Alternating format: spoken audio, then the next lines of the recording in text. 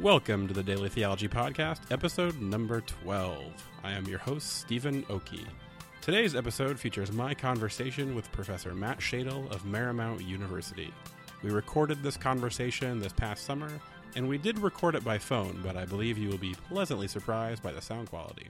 In our conversation, we talk about how 9/11 shaped Matt's interest in ethics and Catholic social teaching, the importance of history for doing ethics well, and how postmodernism shapes our students and our teaching. As always, please let us know what you think in the comments on iTunes or on the blog, and thank you so much for listening. Well, welcome to the Daily Theology Podcast. I'm here today with Matt Shadle of Marymount University, where he is an associate professor of theology and religious studies. Matt, thanks for being here. Thank you. Thanks for having me. The first question we like to bring up or talk about is, how did you come to be a theologian? What got you interested in theology? What were the steps or events that really made this the kind of career you wanted to pursue? Sure.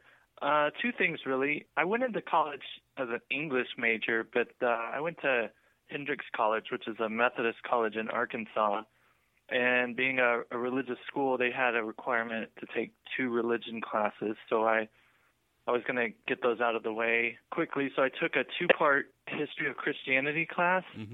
And looking at how Christians throughout the centuries had been raising these big questions kind of got me hooked. And from that point on, I was a religion major and went on to study theology.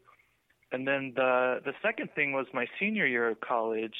Through the Catholic campus ministry there, I went on a mission trip to Honduras, and I think that, maybe I didn't know it at the time, but that set me on the path to doing moral theology, just seeing the world from a different perspective, looking at how, my own lifestyle was connected to the very different lifestyle of the poor in other parts of the world, kind of raised some questions for me that I ended up trying to grapple with starting in graduate school. Were you raised Catholic? Actually, no, I was raised Methodist, and okay. I should have added that it was also studying the history of Christianity that started raising the questions that led to my path to the Catholic Church.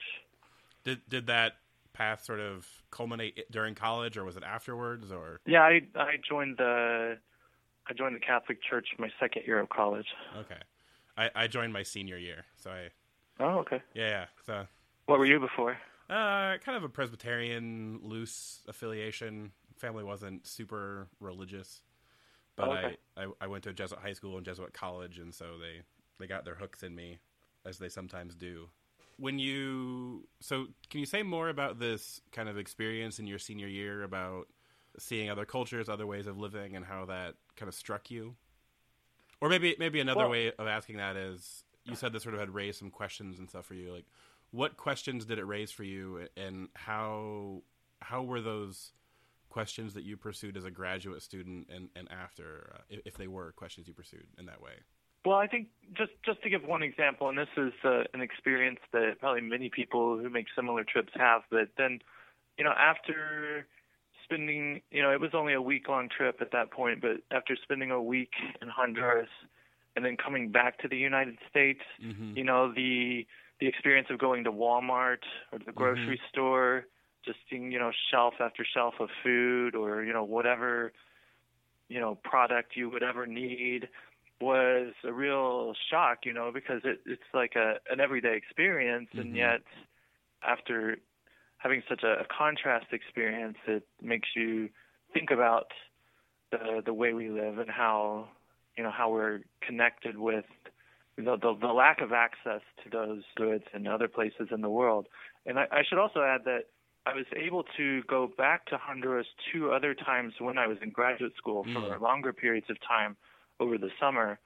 So by that point, as part of my graduate studies, I had studied a little bit of liberation theology, got a little more into Catholic social teaching.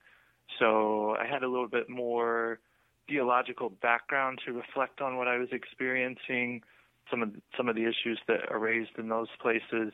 So I think, the 2 things were intertwined, my experience abroad and what I had been studying in theology. So what one thing I might ask would be, what about this kind of experience and these questions pushed you to do, say, theology versus doing something like economics or international relations or sort of another perspective at looking at this experience of disparity, difference, and so forth? That's a really good question. I'm assuming it wasn't the money, so. That's an interesting thing in that even though I do theology, it's always been interdisciplinary theology. So I have always, kept an eye on international relations and politics and history. And, my dissertation had a significant international relations component. I had a political science professor on my committee. So it's not as if I completely had to choose one and not the other. But I think, like I was saying, even going back to my undergraduate experience and just taking those religion classes, I think it was just the question of God and spirituality that got me hooked, right? Something about that drew me in more than any other discipline could. Yeah. I remember a professor in undergrad saying, because he did sort of anthropology of religion, sociology of religion, and he said that for him, there was this central question that kind of occupied both topic areas. But when he was thinking about what else did he want to read, he was much more interested in reading, say, Augustine than maybe an unrelated sort of sociology text, right? Like that was really sort of how he situated himself academically in that way. So, yeah, that makes sense. That's helpful. What would be, I know you've written on, war and peace ethics, and I think that's what your dissertation was on, right? Mm-hmm. Yeah. What about then that set of questions draws you or excites you? Like what is it more, maybe broadly about the Catholic social teaching tradition that makes you want to do theology? I don't know if that's the best way to ask that, but yeah. I mean, two separate things, but I mean, war and peace. I think it was just, the moment in history. I started graduate school in 2001. Oh, okay. And I remember this. I remember very vividly waking up on the morning of September 11th, and seeing everything on the news. And I was just this was in Dayton, Ohio, at the University of Dayton, and I was just in a daze. And that afternoon, I was supposed to have a class, I think, and I just showed up at the university, and there was no one there, no one walking around. I just went up to the office where the class was going to be, and the secretary was like, "What are you doing here?" And it's like, "I'm here for class." And she's like, "Everything got canceled." Yeah.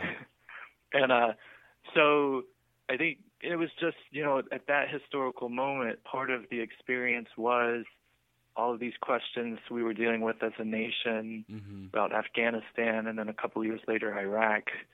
It was just hard not to be thinking about those things. So I was just drawn into thinking about them theologically and ethically.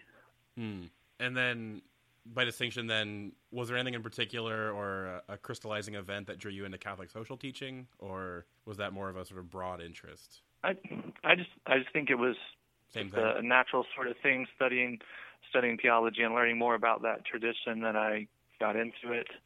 Yeah. All right, that makes sense. Yeah. I'm not sure what else to say. Yeah. That's fair enough. Who would you say have been some significant influences on you in your development as a theologian? Or another way to kind of go with that question would be, what would be some, major texts that you have read that have had a significant influence on you? Well, I was going to go in a different direction, a different kind of influence rather than the great text. I was going to talk more of a personal influence. Yeah, absolutely. And that was, one of my professors at the University of Dayton, actually my dissertation director, Bill Portier, which I think is kind of an unusual relationship because he's more of a historian than an ethicist. So how did we end up connecting? But I think I think the one thing I learned from him, well, not the one thing, but one key thing I learned from him is to look at things historically. Mm-hmm. So just as an example, I was at a conference a few weeks ago, and the speaker was presenting, and one thing she said really stuck out to me. It was something like, how can we understand this concept? To understand that we must look at the history. And I said, yes, that's exactly right. And I think that's actually not that common in ethics, because ethics is so present focused, the issues that we're facing. So I think a lot of times we ethicists don't pay enough attention to the history, not just the history of whatever issue we're talking about, but the history of the concepts we're using to analyze that.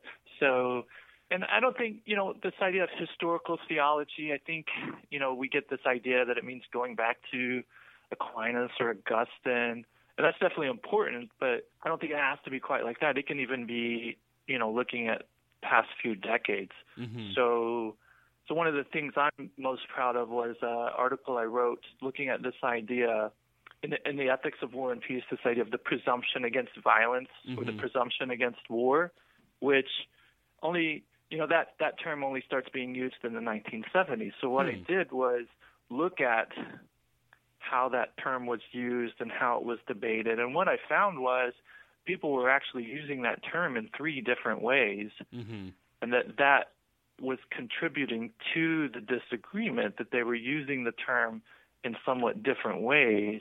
So what I wanted to do was disentangle that. But even to get that insight, I had to look at it historically instead of just jumping right into the debate.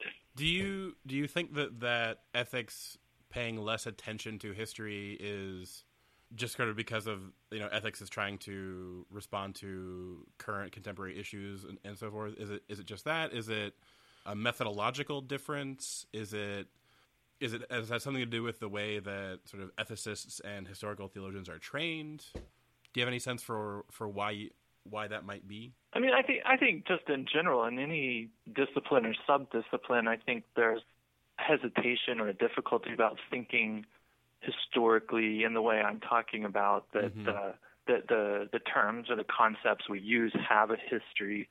I just think that's just sort of difficult in general. But yeah, I think there is something specific to ethics that we don't always think that way. Like I said, it's more of a present-focused discipline, that maybe the sense of urgency about whatever it is we're talking or writing about maybe makes us less attentive to the history of how we're talking about that issue.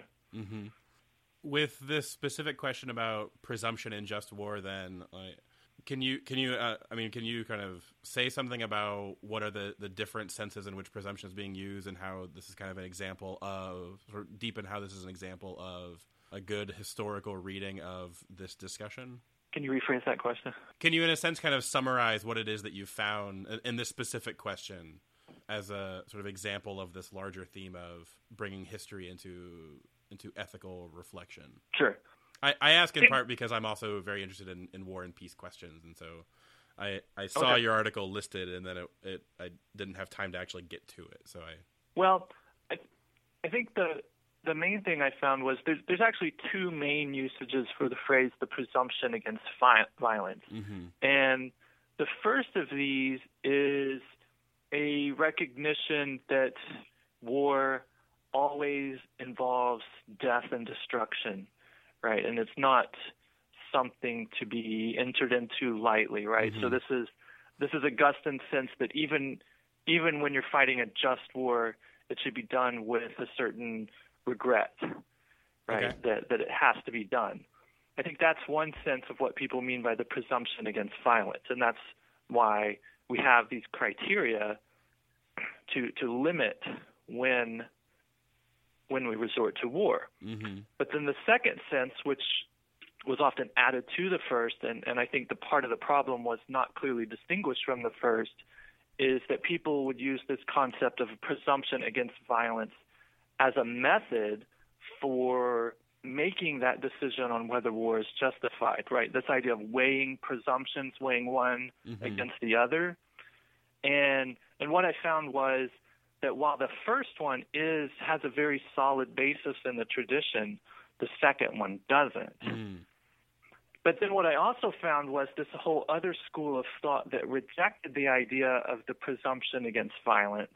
In the process of rejecting that second understanding, threw out the first as well. They threw out most of the tradition's considerations of the destructive impact of war, and they end up having a more, just to use the technical term, a more deontological view of the just war theory, with less focus on the teleological elements. Okay.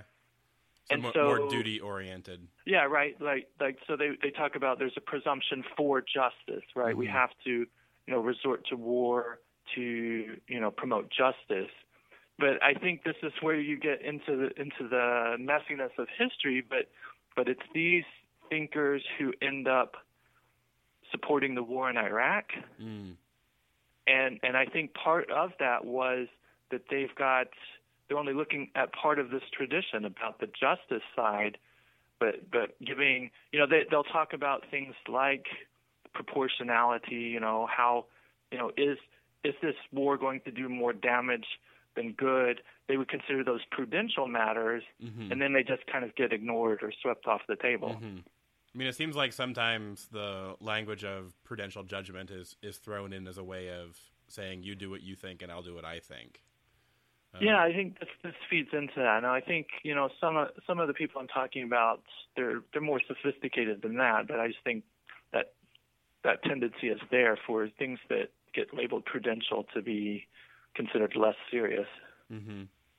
Good. So, what are the maybe big questions or projects that you're working on now? Sure. So the really big project I'm working on now is book-length manuscript on the development of how Catholics have thought about the economy and economic life since World War II. So it's gonna include such good things as liberation theology and the question of Marxism. It's gonna look at some of the American neoconservatives and progressive Catholics and their disagreements, and analysis of the major documents of Catholic social teaching. Starting with John the 23rd. So I'm pretty excited about this. I'm trying to wrap up some of the first half of this. Are you situating that more as a textbook or as a monograph or? Oh, it would definitely be more of a monograph. It gets into some pretty heavy duty sort of stuff.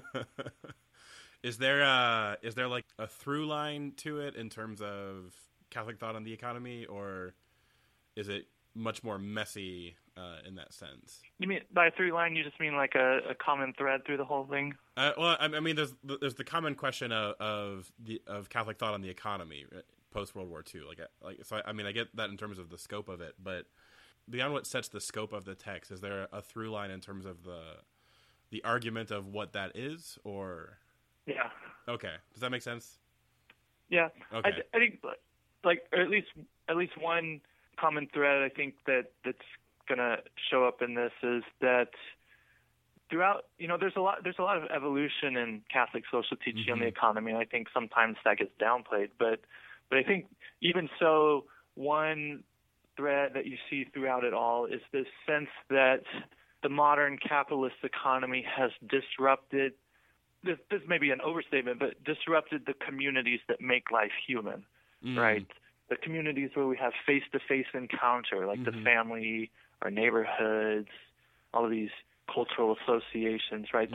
There's the pull of the market, this commodification, this way of relating to other people that comes about through the modern capitalist economy disrupts those things.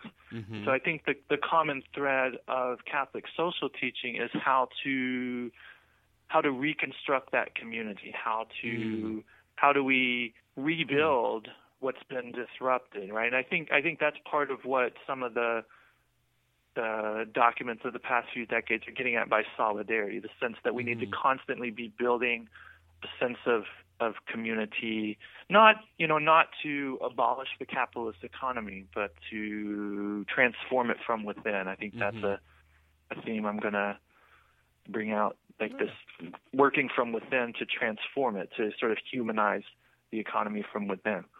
Is that, I'm thinking about the role of kind of individualism or an individualist mentality within that, and that seems to be, one of the, as that has become more and more, I think the mindset among people in the West has been one of the factors kind of driving breakdown in community or breakdown a sense of social bonds. Yeah, I think there's just some of the interesting things I've been working on this week, right? There's the sense in which the economic way of thinking considers each of us as an abstraction, just as an abstract individual.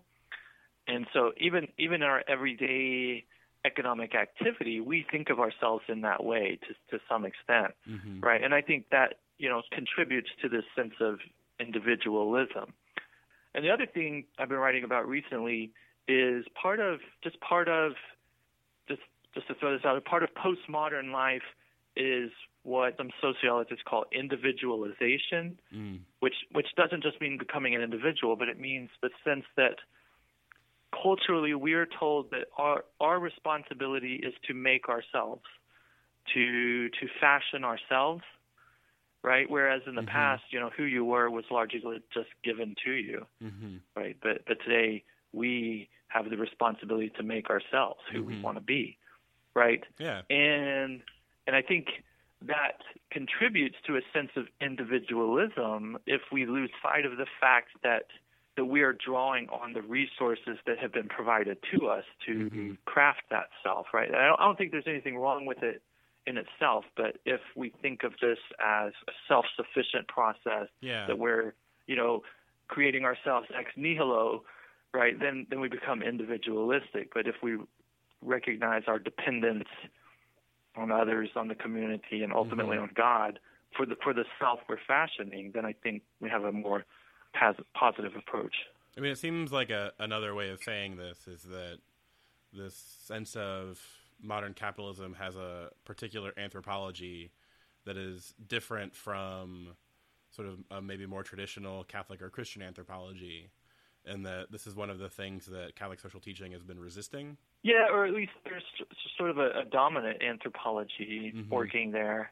And one of the interesting things is that, well, speaking of influences, right now I'm really influenced by a Belgian theologian, Lieven Beuve. And one thing he talks about is that the way the market works today is actually that idea that it has an anthropology is actually hidden, in the sense that we live with the perception that we have a choice, right? That we have a choice about our lifestyle. We have a choice, about what's important, about what, even a choice about, what the meaning of it all is.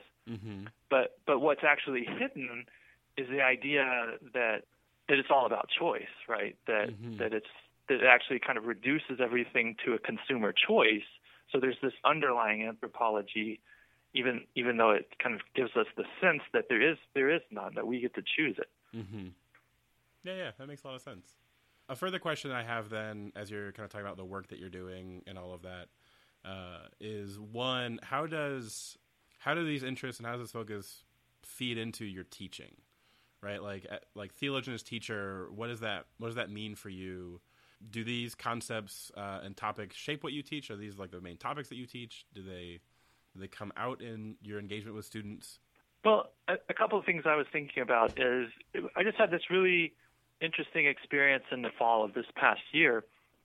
So I just started teaching at Marymount, and this is hard to believe, but I was actually teaching an introductory theology class for the first time. And how did you get away with it this long without doing that? At my previous institution at Loras College in Dubuque, Iowa, they don't actually have a required intro to theology class. They have an intro class for majors, but it's actually combined with intro to religious studies, and I did teach that once. I should be honest, but but anyway, but at the same time, I was reading some of this about, the postmodern context for theology, and I was just thinking, my class is just a laboratory for this, right? My class is a laboratory for postmodern religion because I've got some students who are Catholic, but I've got some students who are spiritual but not religious. I've got some Muslim students, right? And got, some students who are non-denominational Christian, that they have this sense that I'm Christian, but doctrine doesn't really matter that much, right? So all of these different varieties of people seeking religious meaning and significance, they're right here in my classroom, right? And so they this little laboratory of my classroom and what I was reading, they were all just sort of feeding into each other, and it was a really nice experience. And then also, my Catholic social teaching class this past spring, we started this semester in a way that dovetailed with what I'm working on too. I was just asking them, what does it mean to you to be a modern person, right? So we talked about all of the things that in our own understanding define us as modern, and then we just linked that to some of these broad changes that have been occurring in Western society, and that kind of opened up our discussion of Catholic social teaching as a response to modernity, some of these issues, some of these problems that arise in the modern age. Do you find, I know you said you asked that question of your Catholic social teaching students, but do you find that especially those who are in the introductory class have a sense for what it means to be in a postmodern age? Is that a thing that is in any way kind of consciously thematized for them, or is it a thing that comes to make sense, or not for them, do you think? Yeah, I should say, that wasn't really something that was a topic of discussion for the class. Like, what does it mean to be postmodern? What is this postmodern religious experience? That was something more that I was thinking about to kind of guide my approach to teaching them theology. How do I teach theology in a way that makes sense in this context, right? Because I think, I was looking at the textbooks and looking at people's syllabi and things, and I just think the way it's taught assumes certain things that aren't really true anymore, right? That, we start with the doctrine of God and the Trinity and then move to Christ. But if they don't really have a sense of God, the doctrine of God aren't going to make a lot of sense. Yeah. So I think we have to start somewhere else that will, make more sense to the students we actually have. Do you find, or do you have difficulty in teaching theology in that kind of introductory level? And I ask this because this is a difficulty I face. But do you have a difficulty that in any way stems from like a student sort of just like lack of kind of basic assumed knowledge, right? Like I find a lot. I teach our kind of introductory Christian theology class, and that class as structured originally had very, very little Bible in it. And then I discovered fairly quickly that if I didn't spend at least, a little bit of time going over some, basic Bible stories and narratives and things like that, then the class was not going to go well. And they were things that, maybe, in a previous generation or previous decade might have been assumed knowledge, but now are much more, it's just not on students' radar. Is that a thing that you found, or a thing that you have a good pedagogical response to, or? Yeah, I mean, that's a constant problem, right? The students not coming in with the background knowledge that you would like, right?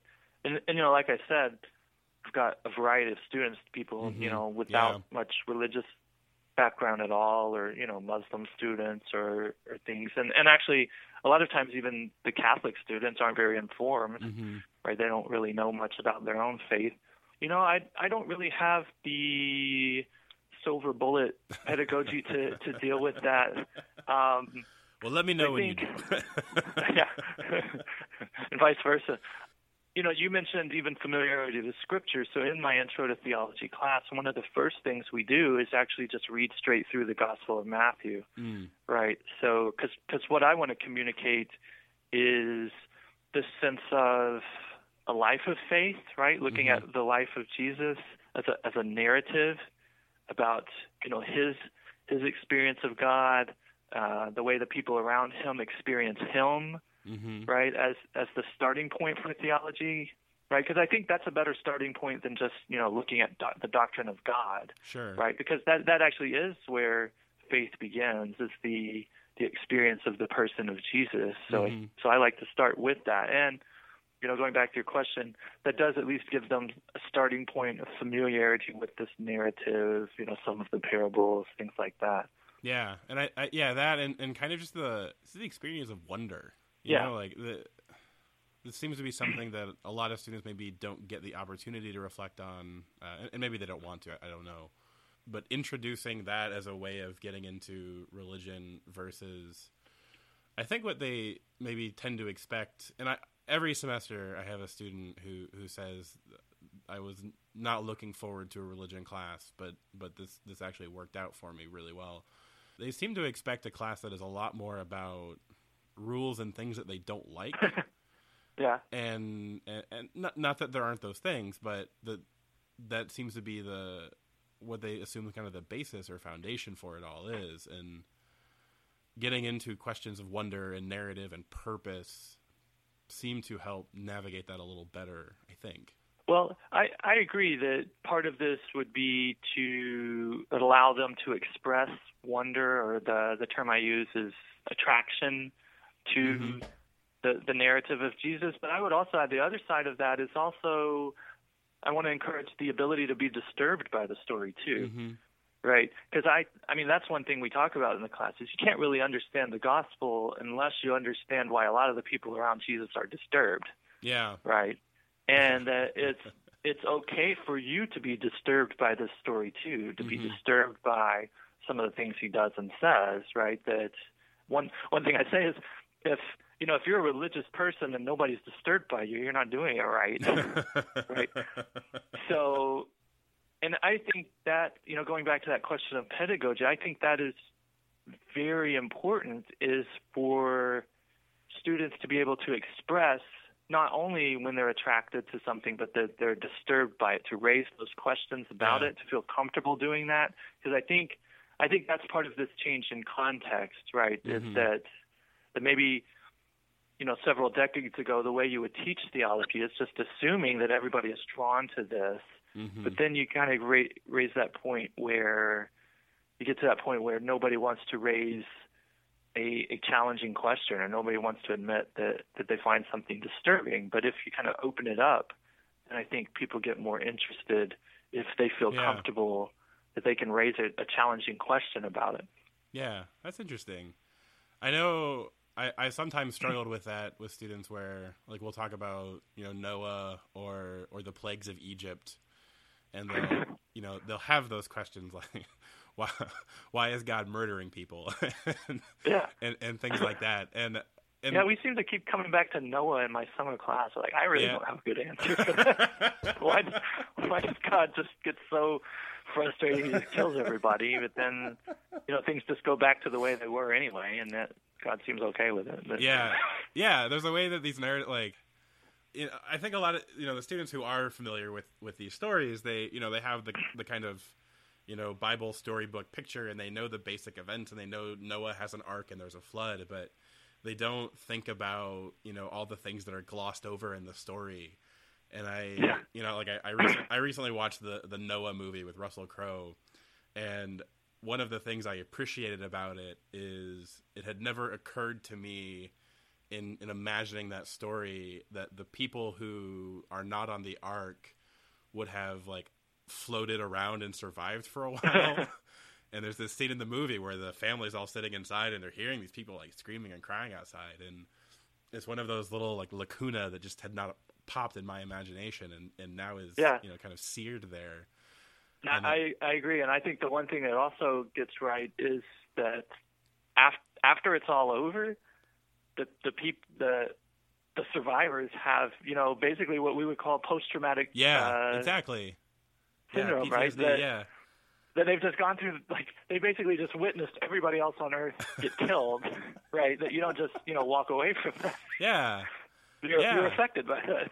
And there's something about breaking that open with students that is really refreshing and challenging, because when they do have some basic scriptural literacy in a lot of cases, it's still very, sanitized or clinical. It's very clean.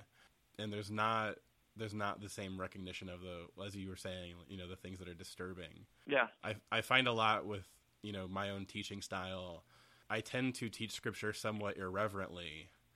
And, I make jokes about how, like, Esau is the first redhead and, he's the beginning of anti-ginger bias and things like this. And, fairly quickly students recognize that it's okay to have questions and to challenge that text in a way that maybe they feel nervous about beforehand. So, yeah, that's really helpful. Thank you.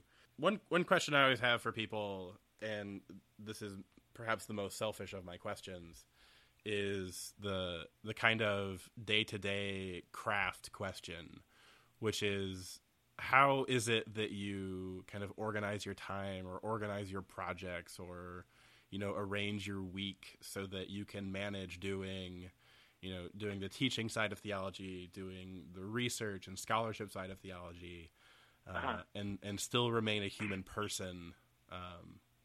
And I mean, not to mention, the service and, committees and all those kind of things too, but especially how do you make it so that you can be successful at doing theology, I guess, is a way to put that. Well, I'm very efficient with my time. I've actually written an article as we've been doing this interview. No, you had me going for a second. That's another thing where I don't have a silver bullet, and I'm probably have bad habits. I tend to, do my writing in binges, whereas, they say if you really want to be productive, you got to do a little here and a little there. I think, I don't know. I just do the best I can with the time I have. I think, I don't know. Can you? If I find out the question, maybe. Yeah, I mean, if I find out later that you're keeping all the secrets to yourself, I'll be very upset. But well, maybe another way to put it is, do you have any, like tricks or tactics that work really well for you? Do you have a way of kind of like not like layering projects, but maybe sequencing projects that sort of build on one another, or even in the midst of working on a manuscript now, what do you find that it works really well for you in doing that, and what are things that you maybe wish you could avoid, or bad habits that you have? I mean, that's another way of thinking about it. Well, I mean, I don't know if any of these count as secrets, but I think the thing, one thing is to not get overextended. So if you're working on a major project, when conference calls for papers come around or things like that, try to find something that, make a proposal that's something you were going to do anyway, right? Something that's part of this larger project, right? So that way you're not, dividing yourself like, oh, I'm trying to finish this book, but now I've got to write this paper for the conference on something completely different, right? You're sort of progressing along your larger goals, even while you're accomplishing smaller things along the way. Or, sometimes, you can't do that. So there was a conference on military ethics that I couldn't really pass up. So I was, what could I do? So I actually, this is going to sound bad, but I actually chose one that was analyzing a couple of films, right? So that way I don't have to read a lot. I just watch a couple of movies, read a couple of books, and I'm done, right? So, but, it was very good. It was just like I was kind of strategic about the sort of thing I could do and what work would be necessary to do it, because I wanted to put most of my energy somewhere else. Yeah. But you said, like you said, I do have bad habits too, things I could do better, like finding smaller chunks of time to do writing. I really have this bad habit of, well, if I don't have enough time to really make some progress on this, I won't even get started. Yeah. Right. When I just can't do that. Right. Yeah. Yeah. I've learned that's a real problem for me too. When I was a grad student, I had lots of big blocks of time, and now I don't. Yeah. So, like I'll be finishing up my office hours. I got 20 minutes left. What am I going to do in 20 minutes? So then I spend the 20 minutes, looking at BuzzFeed or something. Right.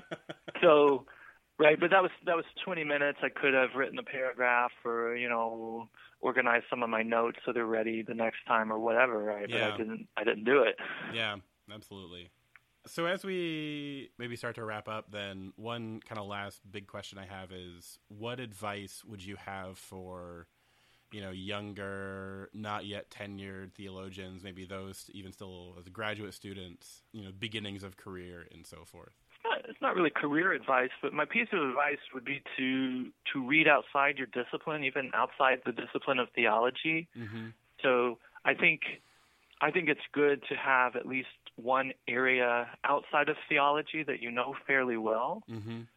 And I think not only does that, give you different opportunities for your own theology. So like I was talking about how a lot of my work is interdisciplinary with, international relations or economics. But I think it just gives you, even if you never do that, it gives you a new perspective on your own discipline, right? Learning, how discussion takes place in this other discipline. Mm-hmm. How do they do it, right? It kind of, you don't take for granted the way things are in the field of theology. You can kind of see it from the outside almost, right? That, mm-hmm. Hey, we do some things that are pretty funny compared to the way other disciplines in the academy do things, or maybe there's things we get right that other people don't. Yeah. So. Yeah. All right. Good. So, right. So even read a journal, keep up with a journal or two in another discipline, even if you never put it in a footnote or anything. You're getting exposed to discourse in a discipline that's different from your own. Mm-hmm. Yeah, that's good advice. I like that. So to close, we have a less serious 5-question survey. Sure. To help get to know you a little better. So first off, what is your favorite biblical name? Well, Matthew, of course. Right. No, let me think about that. I mean, it's okay to go with the self-serving answer. I would probably go with Stephen. I would say Matthew. One thing that comes to mind is I think he's the guy that gets put in charge of Jerusalem when they return from the exile, or maybe before the exile. Zerubbabel. Nice. That's a cool good name. one. That's a good one. All right, number 2, and you can go either way on this question. What is your favorite or least favorite liturgical song? You mentioned this one to me. I was thinking about it. I'm terrible with remembering the names of things, but there's one or maybe even 2 hymns that we have that actually the tune comes from Gustav Holst's The Planets, and in particular from Jupiter. Yep. And actually, I did some research, and actually originally he made it into a patriotic hymn, I Vow to Thee, My Country, but somehow we've turned it into religious hymns. But I really like those. And then the things I always come back to were the things that they sung when I joined the Catholic Church on that Easter Vigil, and we also things we used at our wedding. Those are the ones that kind of have the greatest significance for me. Mm-hmm. So a couple like Taste and See, that was pretty familiar, and then I Am the Bread of Life. I'd say those are a couple of my favorites. I'm impressed that you remember the music from the Easter Vigil where you came into the church. I don't remember it at all. I don't know. Yeah. I remember a lot of other things about that day, but anyway, yeah, interesting. Of whom or what would you be the patron saint? Everybody laughs at this question, but well, because it presumes that we're saints. It's hopeful though. It's a hopeful question. I don't know if this makes any sense, but I would be the patron saint of people who are on the verge of just trying to get it together. That's a good category. It's a good category. I was just, you just asked me that question. I'm looking around my office. I've still got, pictures I haven't hung on the wall and things like I'm like this close. I just haven't quite got it all together yet. I haven't put my office together yet. Haven't quite wrapped up that manuscript, right? So I'm always on the verge of getting it together. I think if you did become that patron saint, you would be getting a lot of prayers. I think it'd be a lot of people. Very popular. Yeah, I think it'd be a very popular saint. Number 4, what profession other than your own do you think you would have liked to have attempted or would have been good at, had theology not ended up being your calling? That's a good question. Well, just to be kind of silly about it, when I was growing up as a kid, I was always interested in dinosaurs.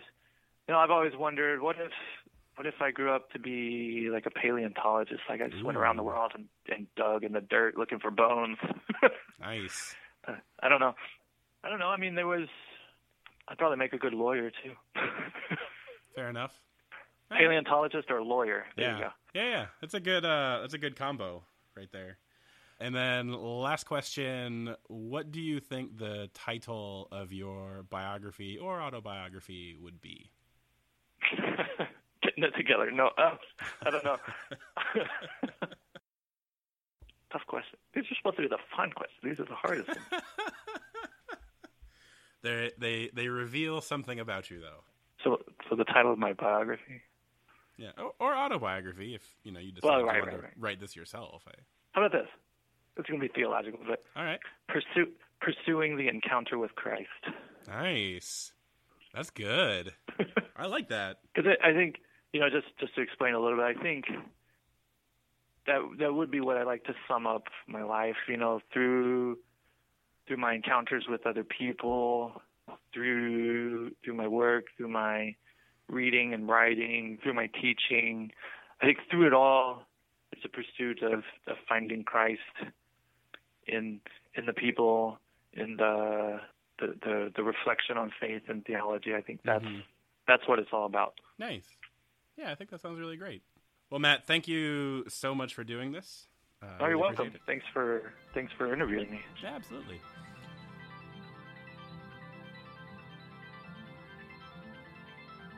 The Daily Theology Podcast is produced bi-weekly by dailytheology.org. Daily Theology is a Catholic blog that pursues faith-seeking understanding in everyday life. You can find us online at dailytheology.org, on Facebook at Daily Theology, or on Twitter at Daily Theo.